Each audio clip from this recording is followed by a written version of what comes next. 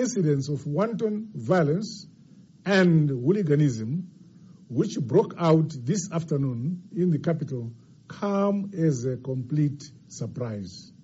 We hold the opposition MDC alliance and its whole leadership responsible for this disturbance of national peace, which was meant to disrupt the electoral process.